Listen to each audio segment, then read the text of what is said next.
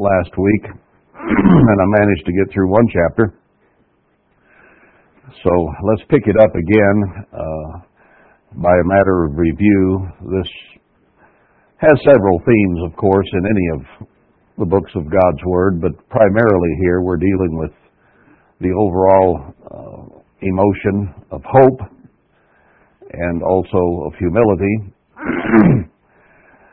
So he talks about that and how we're called by the precious blood of the Lamb and that our hope is in Him. And he does tell us then at the end of chapter 1, I'll review this briefly before we get to 2 because there's a connection between the end of 1 and 2. It says in verse 23, being begotten again not of corruptible seed, but of incorruptible by the word of God. So he talks about our heritage here and how we are the seed of God. Not the seed of Abraham, not the seed of any other man, but we are the seed of God, which lives and abides forever. So that seed, when planted, grows and becomes, as the Bible uses the imagery many times, a tree. Humans are referred to as trees in many places in the Bible. So a seed grows into a tree. Christ used the mustard seed, smallest of seeds, and yet it grows into a mighty tree, even as we begin very small as a seed or as begotten and develop over a period of time. Then he says, for all flesh is as grass, and all the glory of man is the flower of grass. The grass withers, and the flower thereof falls away. So he uses the analogy of grass as well for men. And he's quoting here from Isaiah 40. I think I'll flip back there for a moment, because Peter, in his own mind, thought he was writing to the end-time church here. But there's a message here beginning in Isaiah 40, after the story of Hezekiah, which I think was a type of Herbert Armstrong was a type of Hezekiah. But there's a new work beginning in chapter 40, where he says to comfort his people, and that their warfare is accomplished, their iniquity is pardoned, which is just ahead of us in prophecy. And how a voice would cry in the wilderness, prepare the way of the eternal, make straight in the desert a highway for our God. And of course that is tied together with John the Baptist coming before Christ. But it is also an end time prophecy for today. Every valley will be exalted and every mountain and hill be made low. Well, that hasn't happened yet. So John the Baptist only partially fulfilled this. The crooked hasn't been made straight yet. The rough places aren't made flat or plain and easily to walk on. We're still in a world that is full of violence and hatred and war and animosity, and it hasn't been tamed as yet. And he goes on with that thought in verse 5, the glory of the eternal shall be revealed. Well, that hasn't happened yet. Christ was revealed right after John the Baptist was toward the end of his ministry, but he did not come in glory. He came as a human being, walking as a human being. So even though that was partially fulfilled in the days of John the Baptist, its greater fulfillment is here at the end, when the message comes again and ends with the glory of the eternal being revealed. And all flesh shall see it together. Now that hasn't happened again yet. It didn't happen the first time Christ came. All flesh never saw him, and we know that the prophecy of his glorious return shows that every eye will see him. So to fulfill this prophecy completely, it has to be for the end time. So what follows here has to also be the end time message. Now, Peter thought he was saying that there in verse 24 of 1 Peter 1, but there's a much greater fulfillment. And the voice said, cry, and he said, what shall I cry? Preach, say, talk. Well, what do I say? Say all flesh is grass, and all the godliness thereof is as the flower of the field. The grass withers, the flower fades, because the Spirit of the Eternal blows on it. Surely the people is grass. The grass withers, the flower fades, but the word of our God shall stand forever. So then he says to proclaim God. Christ is returning. So the message is all mankind is going to be wilted like grass just before Christ returns through violence in our own land, through warfare, through the tribulation, and then through the 7 last plagues. And by then all mankind will pretty well be withered. So this isn't something that Peter wrote that doesn't have anything to do with us, I guess is the point I want to make here. So he says, the flower falls away there in verse 24 of 1 Peter 1, but the word of the eternal endures forever, and this is the word which by the gospel is preached to you. And then the connection with chapter 2 is, wherefore, because all flesh will wither, and because God's word endures, that being considered, we need to have a certain response. And he goes on to explain what our response should be. He says, laying aside all malice. No malice in us. We can't have any malice toward anyone.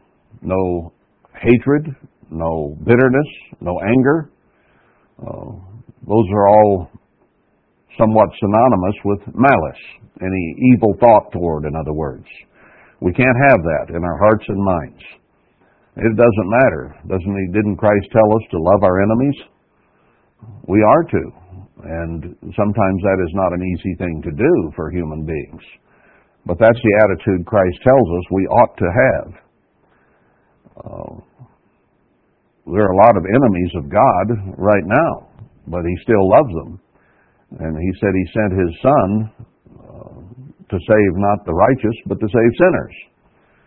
So people who are living lives of sin are, in that sense, enemies of God, friends of the devil.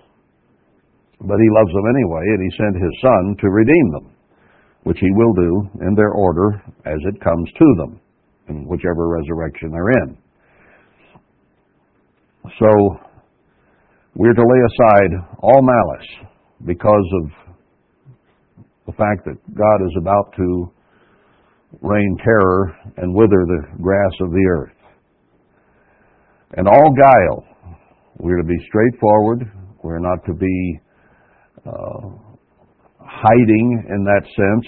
Let our yes be yes and our no be no.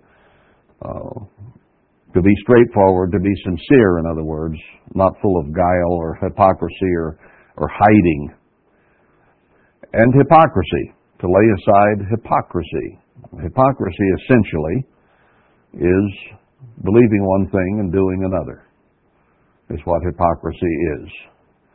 Where we say it's okay for me to do this, but it's not okay for you. A double standard, in other words, is what hypocrisy really amounts to. And envying. We can't envy anything that anybody is or has. And all evil speaking. Well, that covers a wide range there. To get rid of all evil speaking. We're not to speak evil of anyone, anytime, anywhere. So then he says, as newborn babes is the analogy here. Does a baby have malice? Does he have guile, subterfuge? Is he a hypocrite? Does he have any envy? Does he speak evil? No. We're not to either. As newborn babes, desire the sincere milk of the word that you may grow thereby. The very basic fundamentals of being like Christ. And it doesn't matter about intricate prophecies and all those things. Yeah, they're interesting, and it's nice to know what's coming, and that has its place. But at the same time, the milk of the Word, which Christ began to disseminate there in Matthew 5. Peacemakers, humble, meek, gentle, and so on, are the attitudes that we are to be seeking instead of these things that are named above. In other words, the fruit of the Spirit instead of the works of the flesh. If so be, of the sincere milk of the word, that you may grow thereby. A newborn babe nurses and drinks milk, and it causes him to grow. He becomes bigger, and he becomes more acutely aware of his surroundings as he begins to mature. And we are to do the same, to grow. Isn't that what Christ really said in Revelation 2 and 3? That we're to overcome if we're to be part of his kingdom. Well, overcoming is growing. It's moving forward and putting those things behind us that are wrong and thriving on that which is good. So he says, if so be you have tasted that the eternal is gracious.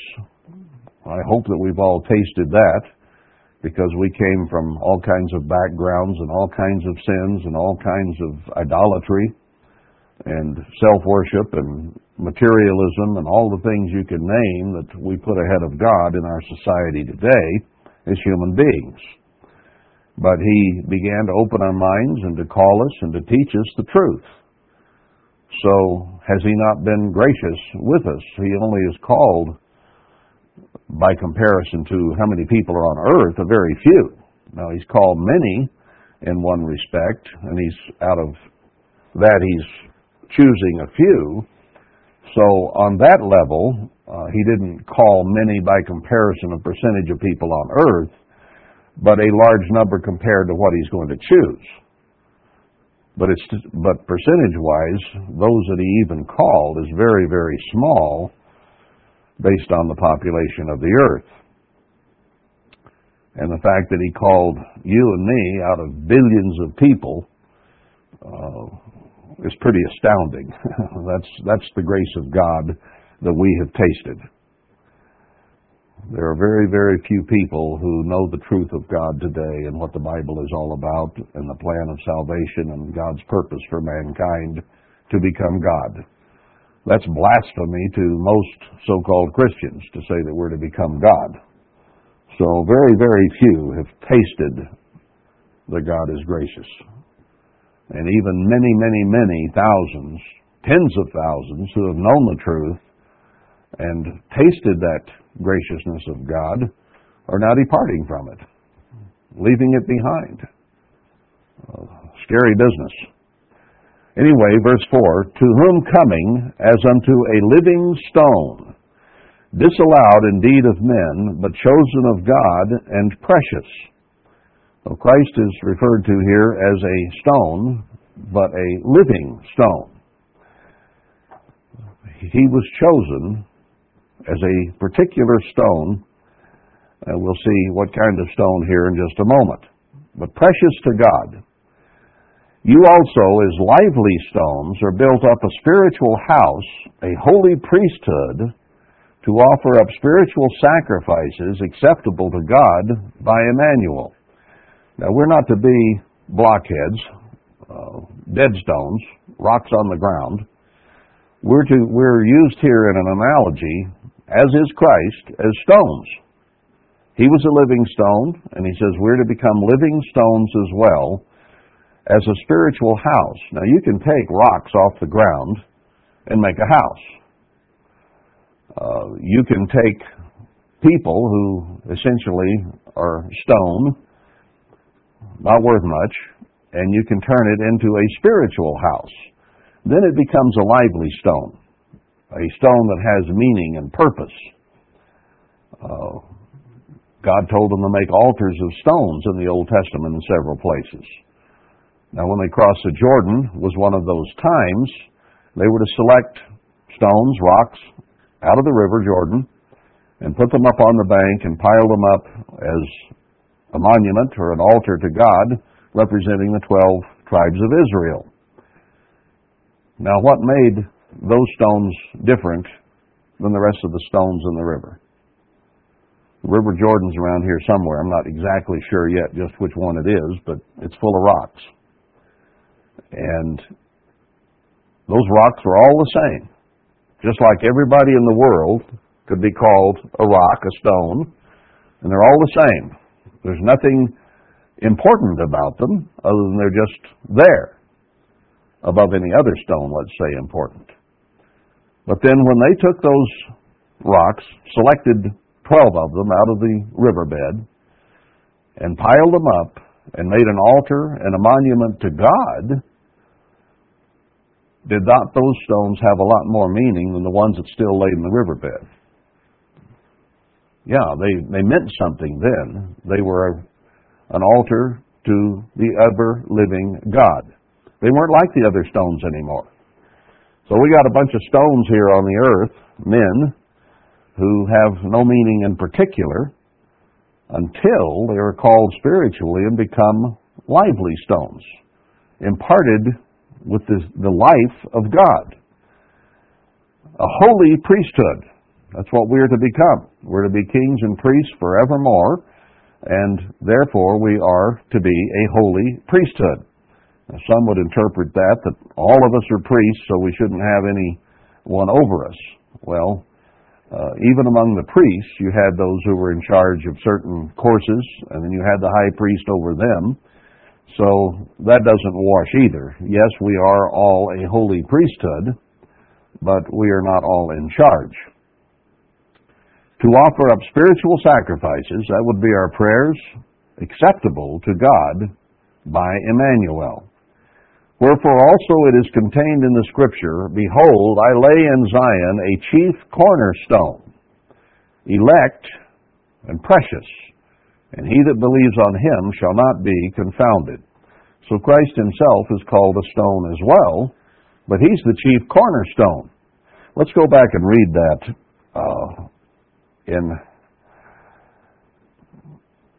let me go to Luke 3 first. Luke 3. Here's an expression that I never really thought about too much until it became clear in looking at these scriptures and what Peter had to say here. Luke 3, and here, speaking of John the Baptist, verse 3, and he came into all the country about Jordan, preaching the baptism of repentance for the remission of sins, as it is written in the book of Isaiah, as the prophet said, the voice of one crying in the wilderness, which we just read, prepare ye the way of the eternal, make his paths straight. So John the Baptist was, as I said back in Isaiah 40, a partial fulfillment, but not the final, because Christ coming as a human is not the same as him coming in glory. So he says, every valley will be filled up, and the mountains and hills brought low, the crooked made straight, and the rough ways shall be made smooth. So John the Baptist was preaching that. And all flesh shall see the salvation of God. Well, they're going to see the first fruits raised to meet Christ in the air. So they'll see that salvation. Then said he to the multitude that came forth to be baptized of him, O generation of vipers, who has warned you to flee from the wrath to come? John the Baptist was like Christ in that sense. Christ called them a generation of vipers too. Bring forth therefore fruits worthy of repentance, and begin not to say within yourselves, we have Abraham to our father. And those Pharisees and Sadducees and leaders of the Jews at that time leaned on Abraham, saying that they were righteous because they were the seed of Abraham. Now notice what John the Baptist said to them. For I say to you, that God is able of these stones to raise up children to Abraham. Now I had always considered that is that John the Baptist looked around at rocks laying on the ground and meant that if God wanted to, he could raise up those pieces of granite or limestone or whatever they were, volcanic rock, and turn them into children of Abraham. I guess I was naively considering that as all he meant. Well, he meant a whole lot more than that. Let's go back to Isaiah 28 and see that he meant something probably quite different than just raising up those rocks. Isaiah 28, verse 16, which Peter quotes, Therefore, thus says the eternal God, Behold, I lay in Zion for a foundation, a stone, a tried stone. Christ came to this earth. He was tried and found perfect. A precious cornerstone, not like any other stone that you would begin a building with, but the corner, the foundation stone, first of the first fruits, a sure foundation. No other foundation can any man lay than Christ himself. He that believes shall not make haste.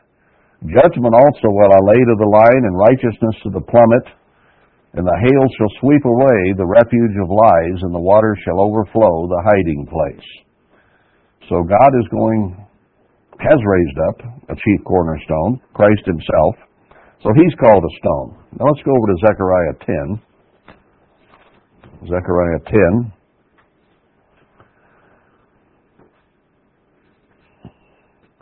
Verse 3, My anger was kindled against the shepherds, and I punished the goats, for the Eternal of hosts has visited his flock, the house of Judah, and has made them as his goodly horse in the battle. Out of him, out of Judah, came forth the corner, the chief cornerstone we just read about in Isaiah. Out of him the nail, and out of him the battle bow, out of him every oppressor together. And they shall be as mighty men which tread down their enemies in the mire of the streets in the battle, and they shall fight, because the Eternal is with them, and the riders on the horses shall be confounded. Now, this is at the time that the two witnesses are preaching and are given that kind of power. Verse 1 of chapter 10 talks about the rain and the time of the latter rain. And Joel tells us in chapter 2 that at one point he will bless us with the former and latter rain, which is just ahead. So this is speaking of the time just in front of us where Christ is the corner, and out of him will come those who will fight against God's enemies. Remember there in Isaiah, he talks about how he'll make us a sharp threshing instrument to thresh our enemies. So the exact same thing in Micah 4.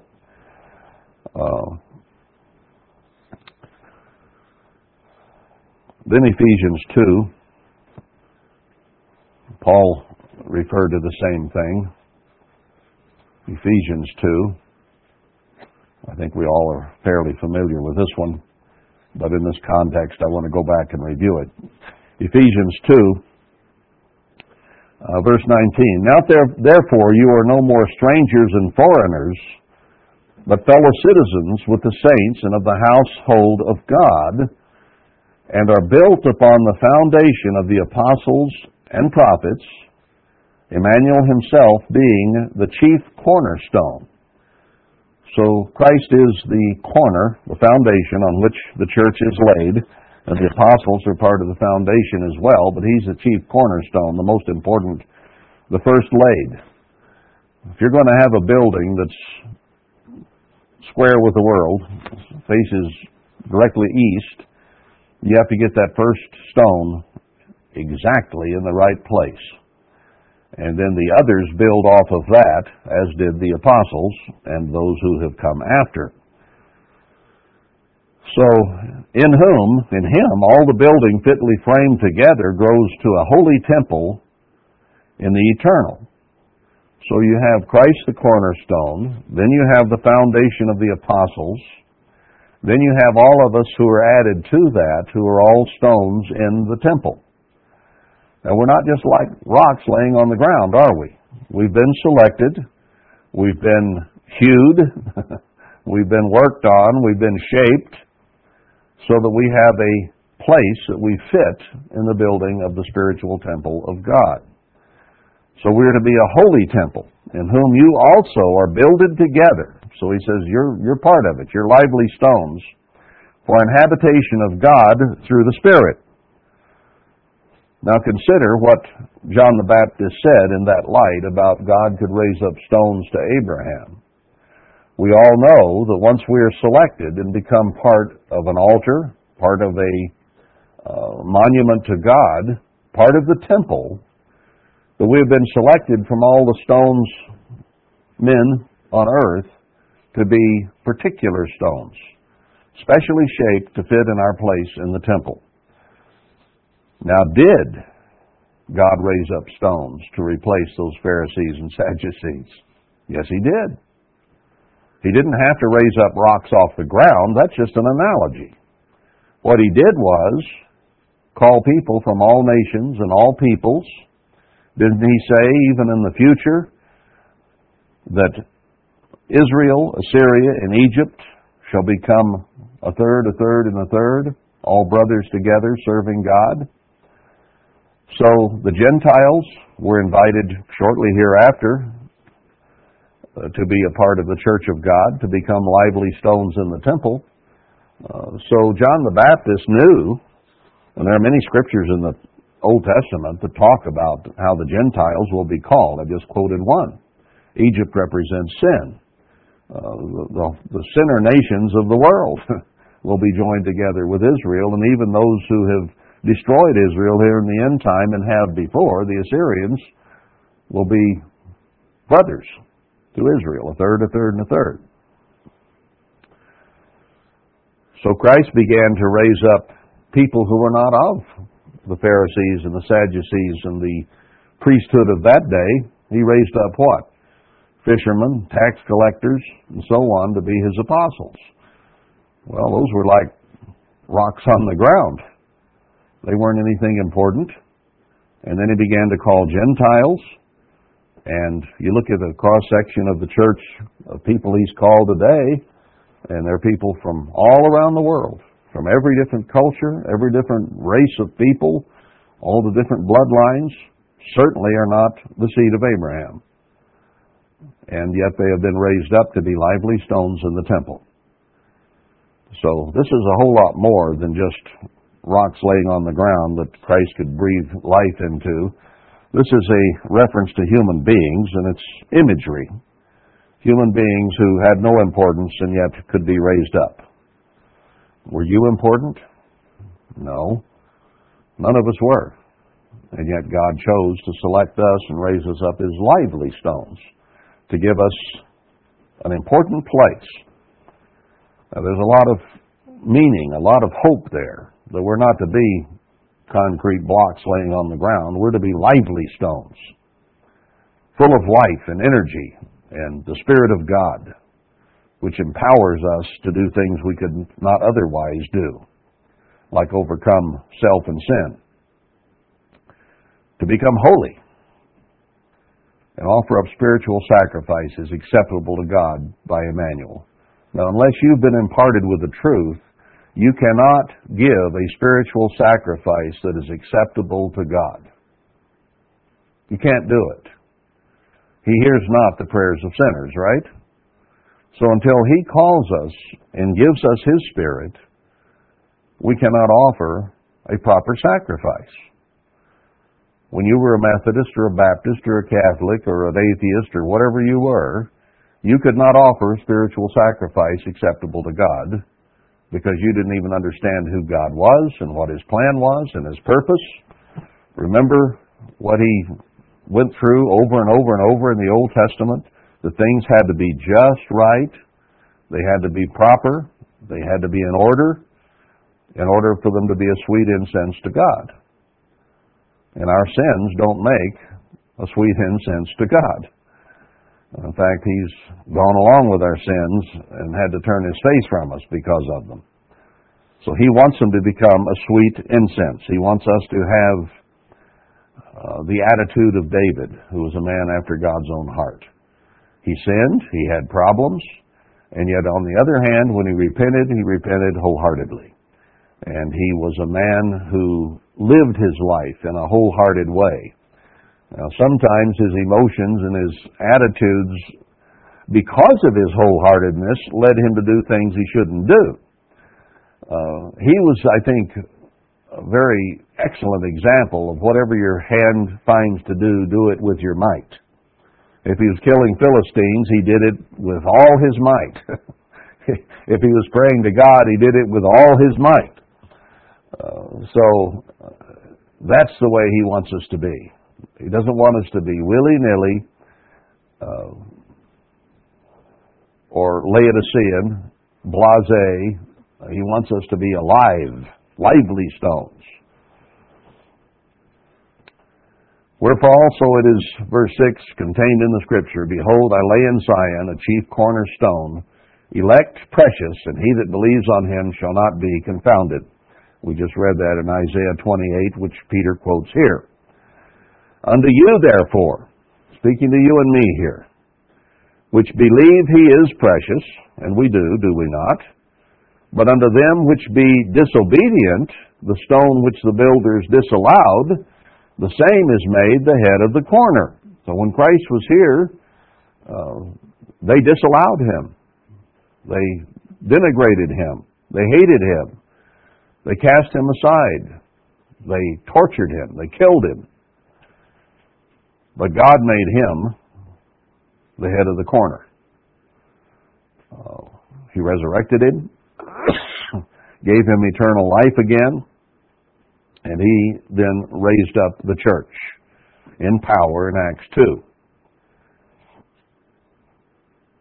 Now we also were apart from God, and he has called us through Christ to fit into the temple.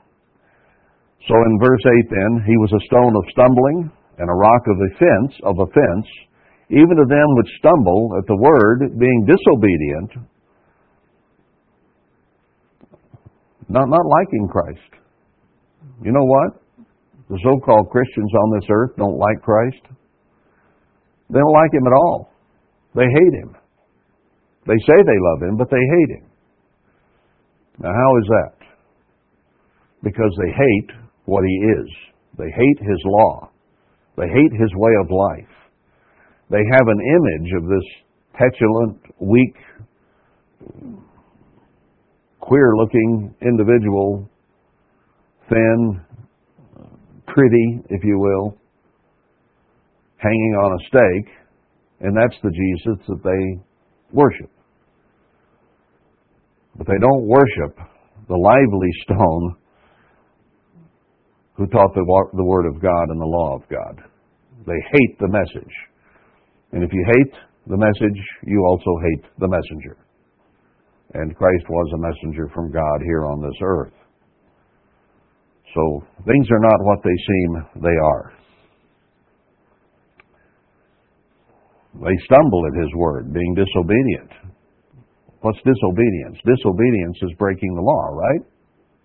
Obedience is keeping it. So the whole Christian world stumbles at the law. They say it's done away with. They're disobedient. They're not willing to keep the law, particularly the fourth commandment and the first. Those are the two they break the most. The first they break the most, idolatry, self-worship, material worship, on and on it goes. But the second one they break the most is the Sabbath. They really hate that one. So they're disobedient, therefore they hate Christ, and they don't know it. And that symbol, that image that they worship is, I'm sure, more like Satan than it is Christ by far. He's weak, and he's effeminate. He's not right. If anything, he's queer, or transvestite, or morphodite, or whatever you want to say. He's not right. Not that he has sexuality, because the angels don't and didn't, but what I'm saying is he's twisted, he's perverted, he's weird. And disobedience to God causes that. So the whole Christian world are worshipers of Satan and don't even know it, just like he told the Pharisees and Sadducees they worship their father, the devil. Where also they were appointed. God has allowed the world to be in deception.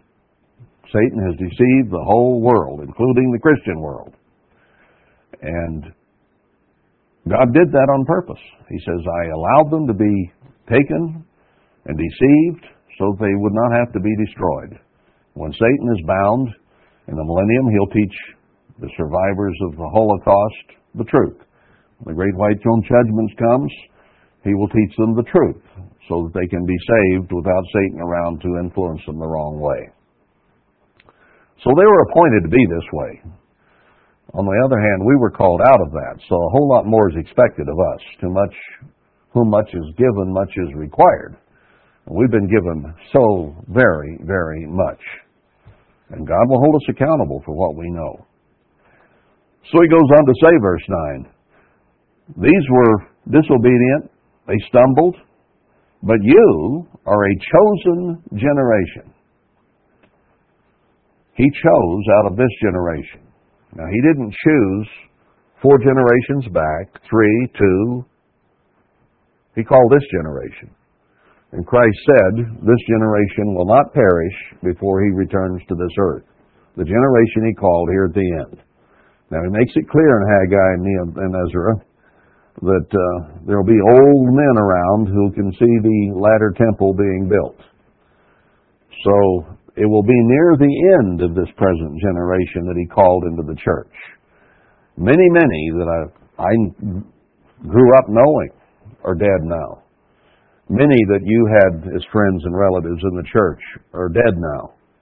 And it's getting to the point there aren't many young people left. He's not calling many young people, just a very, very few.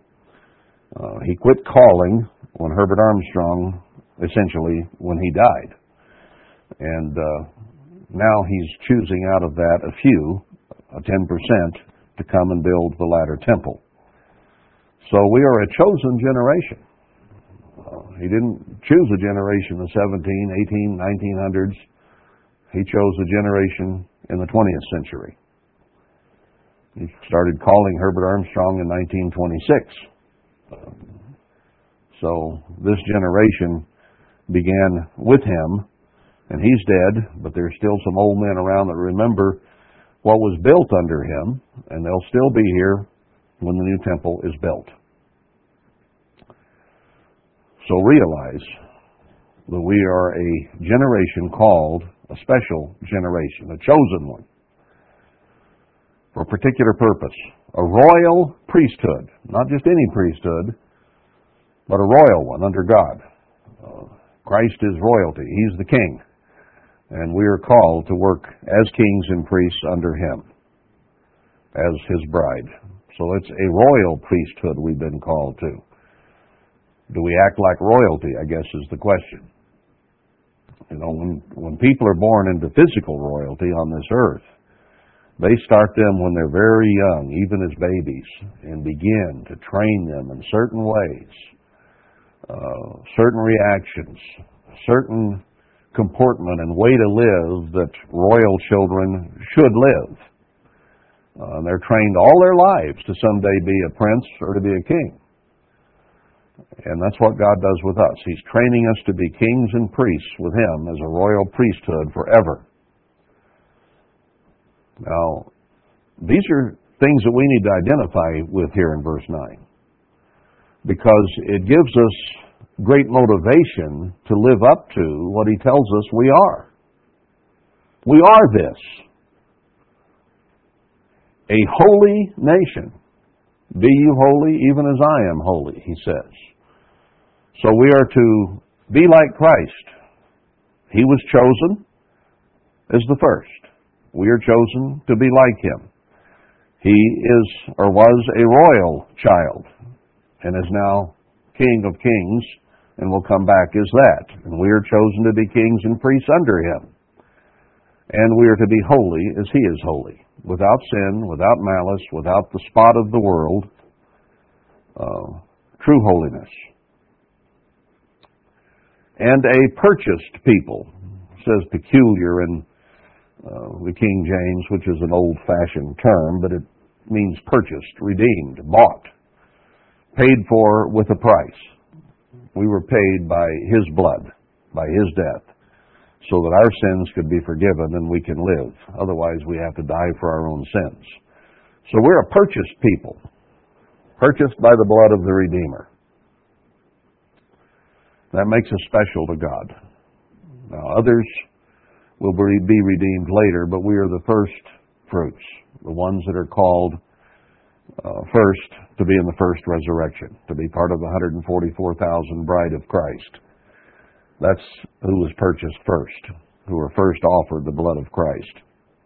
A few in the Old Testament, before he died, were offered it ahead of time, but primarily since he came and the early New Testament church began is when he is called most. So that's what we are, that you should show forth the praises of him who has called you out of darkness into his marvelous light. We were darkened. We didn't know what we were doing or what religion was all about or even who God was. And then now we understand the purpose of man, the mystery of salvation, and all those things we learned, which in time past were not a people, but are now the people of God, part of the building, part of the temple of God, that he is building as an altar, as a monument, as a living edifice, a living building, a living temple, to bring salvation to the whole world. But now we are the people of God, which had not obtained mercy, but now have obtained mercy. The rest of the world out there has not yet obtained mercy. They're still living in deception. They're still living in sin. We have had the scales removed. We've been taught the truth. And therefore, we obtained mercy. Now, mercy is the blood of Christ for our sins, right? We don't have to die for our sins. The world out there is going to die for their sins until they're resurrected and forgiven and learn the truth. We are living under the mercy of God as lively stones in his temple. Dearly beloved, verse 11, I beseech you as strangers and pilgrims, abstain from fleshly lusts, which war against the soul. So he says in another place that we are ambassadors for Christ. An ambassador is something that goes from his own nation to represent it in the eyes of other nations, to be its symbol there, to be its representation there. So he's called us to be ambassadors of the kingdom of God, ambassadors for Christ here on this earth. And he says we're to be understood as strangers and pilgrims here. Have you traveled to foreign countries and felt like a stranger there? I've gotten some really strange feelings in various countries around the world because their skin was different, their language was different, their customs were different, their whole culture was different, and I felt really strange in some of those countries because I wasn't one of them. I was different. And that's what he tells us here. We're to be like a stranger or a pilgrim traveling through a far country with people we don't know. That we're not to be like the people around us. I remember the first time I went to the Bahamas. It was such a strange feeling because suddenly I got off the plane, walked into the terminal, and 90-some% of everybody there was black, and I had to look hard to find anybody that was pale-faced like me. And it was an utterly strange feeling, and it got, in a way, it got even stranger when one of those black fellows spoke to me in a clipped British accent. And then I didn't know where I was because they have a British accent over there. It was a real strange feeling, and I was a little discombobulated. I remember it was. Well, that's the way we're to be here on this earth. What do we have all around us? Fleshly lusts. What do we see on TV and in the press and everywhere you look on the street? Fleshly lusts everywhere of all kinds, which war against the soul. Now that can be sexual lust, it can be financial and material lust, it can be lust for power and being thought important. There are just all kinds of things that the human being would desire that are opposite of what God wants us to be. Meek and humble and serving Him and peacemakers instead of war makers. So we're to abstain from those which war against the spiritual mind, against our soul. Having your conduct honest among the Gentiles, the peoples around us who are spiritual Gentiles, we're spiritual Israelites, no matter what our racial background. Once we're converted, we're spiritual Israelites, lively stones. So be honest among the Gentiles, that whereas they speak against you as evildoers, they may by your good works, which they shall behold, glorify God in the day of visitation. Now, they think we're weird. They think we're odd. Why would you keep Feast of Tabernacles when you could be keeping Halloween? Why would you keep Passover when you could keep Easter? And on and on and on it goes with the things they do that we don't do. You're really odd if you keep the Sabbath instead of Sunday, for instance. So we seem odd to them. But he says, do good works. Treat them right. Treat them with honesty and kindness. You don't be one of them, but be like Christ would be among them. And they may look upon you as evil because of your strange religion. What do you mean you can't have a BLT? I'm going to have one. No, we don't. We turn it down. But they can't fault the way you live, the way you act, the way you treat them. You may have strange customs and ideas and dietary habits and whatever, but don't let them fault the way you treat people. That by your good works, which they shall behold, glorify God in the day of visitation. So there'll come a time when they're going to say, who are these odd people that God is now backing? That bunch out in Zion and those two that are going around preaching everywhere, they were some of those odd people that wouldn't eat pork and kept Saturday and Feast of Tabernacles instead of Christmas. And now God is with them. God is backing them. That's when the day of visitation begins. They could glorify God when they see their whole world coming apart. But they will turn and hate those who are part of that visitation. But they can't fault the way those people are living. That's the way it is to be. Verse 13 then, submit yourselves to every ordinance of man for the eternal sake, whether it be to the king as supreme. You can go back to Romans 13 and read about that some more. Or to governors as unto them that are sent by him for the punishment of evildoers and for the praise of them that do well. Now, Acts 5 tells us, verse 29 I think it is, to obey God rather than man. So we always put God ahead of man because He is totally sovereign. He is the ruler of the universe. So we always obey God ahead of man. If man tells us to work on the Sabbath or die, which they will start doing soon, then we are to die instead of work on the Sabbath. We obey God and don't trample on His Sabbath rather than what man tells us.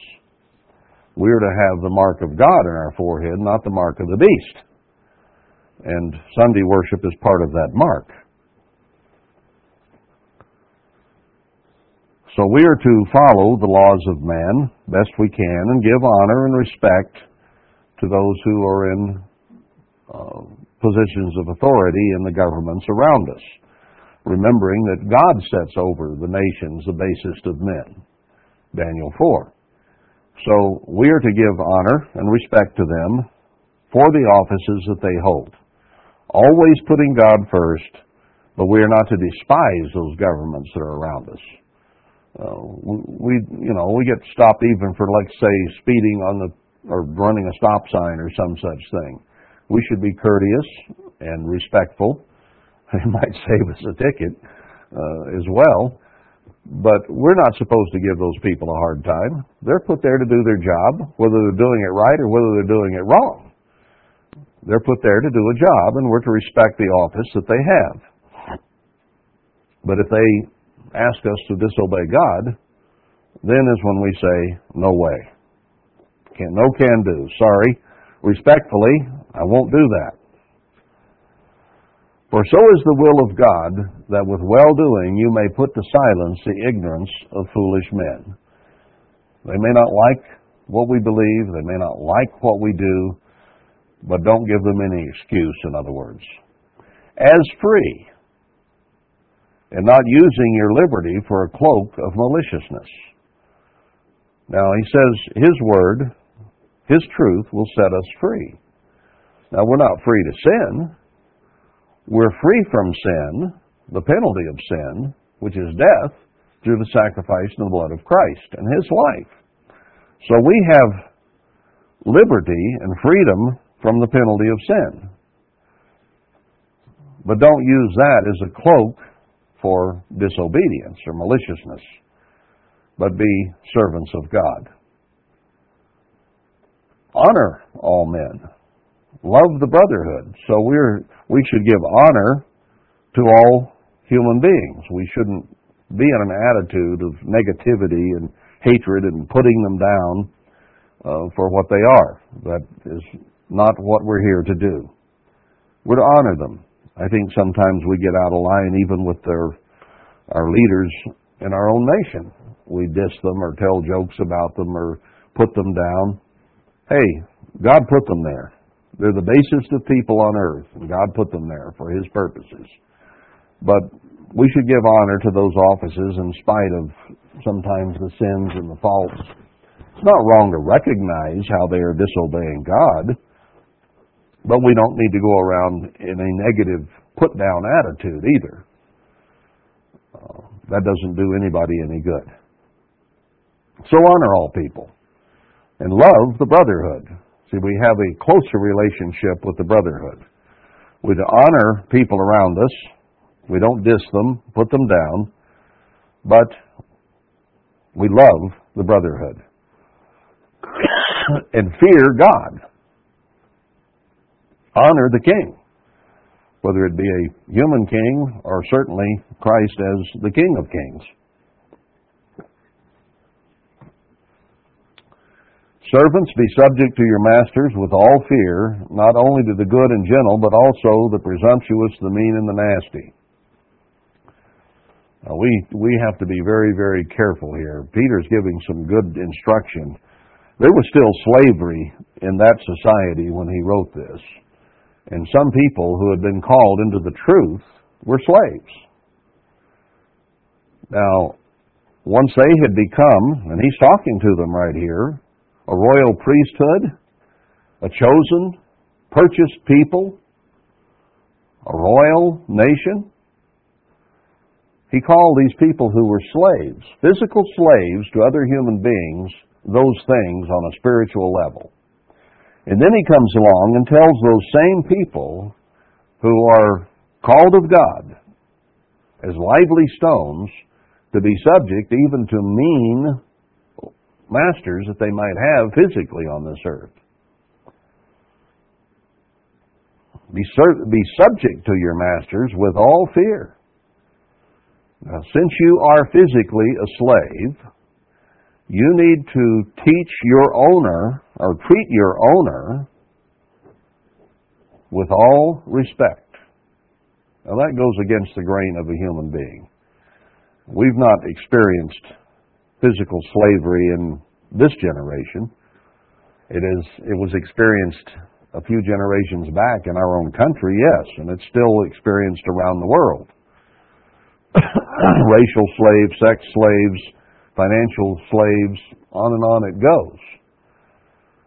But Peter's telling us to be obedient to God, even if we are living under people who are unrighteous and are mean and nasty to us, that we are to treat them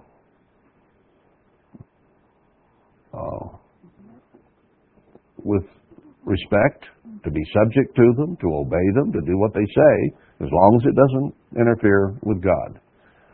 Now, we in the church get all excited if we see any flaw or anything we think is wrong in a minister of God that God has placed there who is not a physical master over us whatsoever, but we feel quite free to criticize, to put down, to be negative toward, to hate, to ridicule, and on it goes. Now God says don't even do that to a human being who owns you. So where does that leave us on a spiritual level? Not only to the good and gentle, but also to the mean ones. Treat them the same way as if you had a good slave master. For this is thankworthy, if a man for conscience toward God endure grief, suffering wrongfully. We have to put up with quite a bit sometimes, don't we? And maintain a positive, godly, respectful attitude toward those who are over us, whether it be an employer. Now, an employer is not quite the same as a physical master who owns you, but our employers are in a position over us. Teachers are in a position over us in school, as children, and even as adults sometimes. So we are always subject to someone, are we not? Certainly we are. And we're to treat them with respect regardless of what type person they are. For this is thankworthy, if a man for conscience toward God endure grief, suffering wrongfully. Now, God doesn't want us to suffer, but some suffering is necessary, as we'll see as we go on here. For what glory is it, if when you be buffeted for your faults, you shall take it patiently? What if the accusation, the fault, is true? Well, what glory is in that if it's true and you don't like it? If somebody tells you something you're doing or did that wasn't good, it isn't comfortable. It's shameful. It's embarrassing. You don't like it. But there's no glory in taking that patiently because you did it.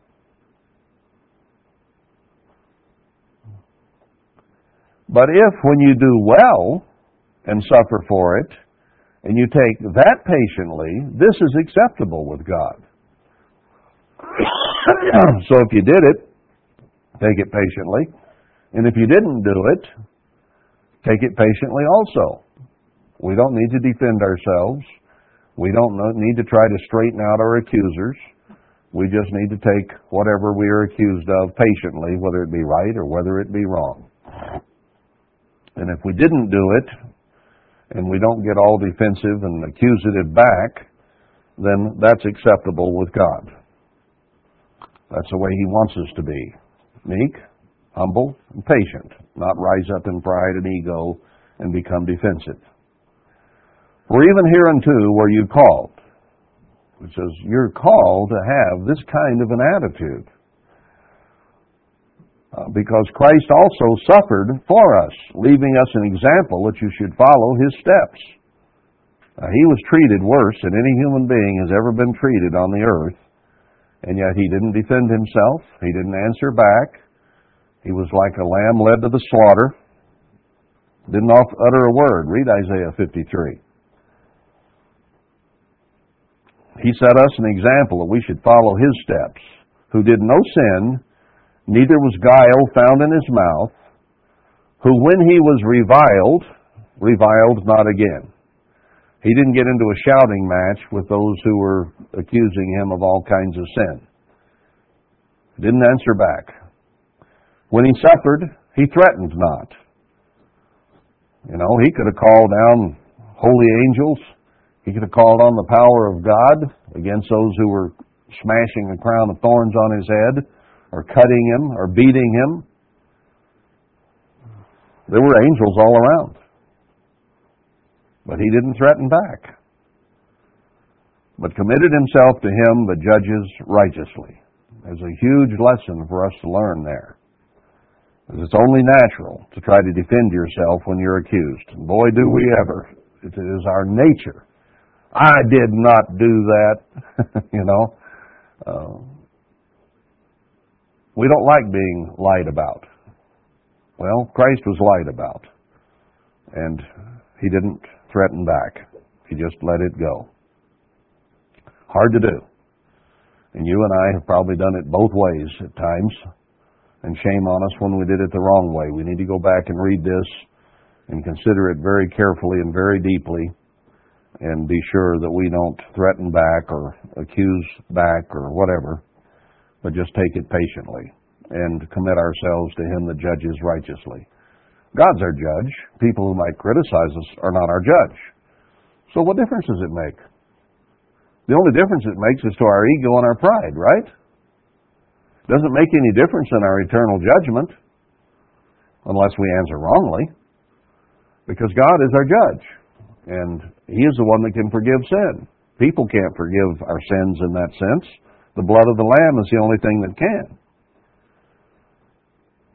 So we need to be very, very careful and commit ourselves to Him that judges rightly, not human beings who might accuse us.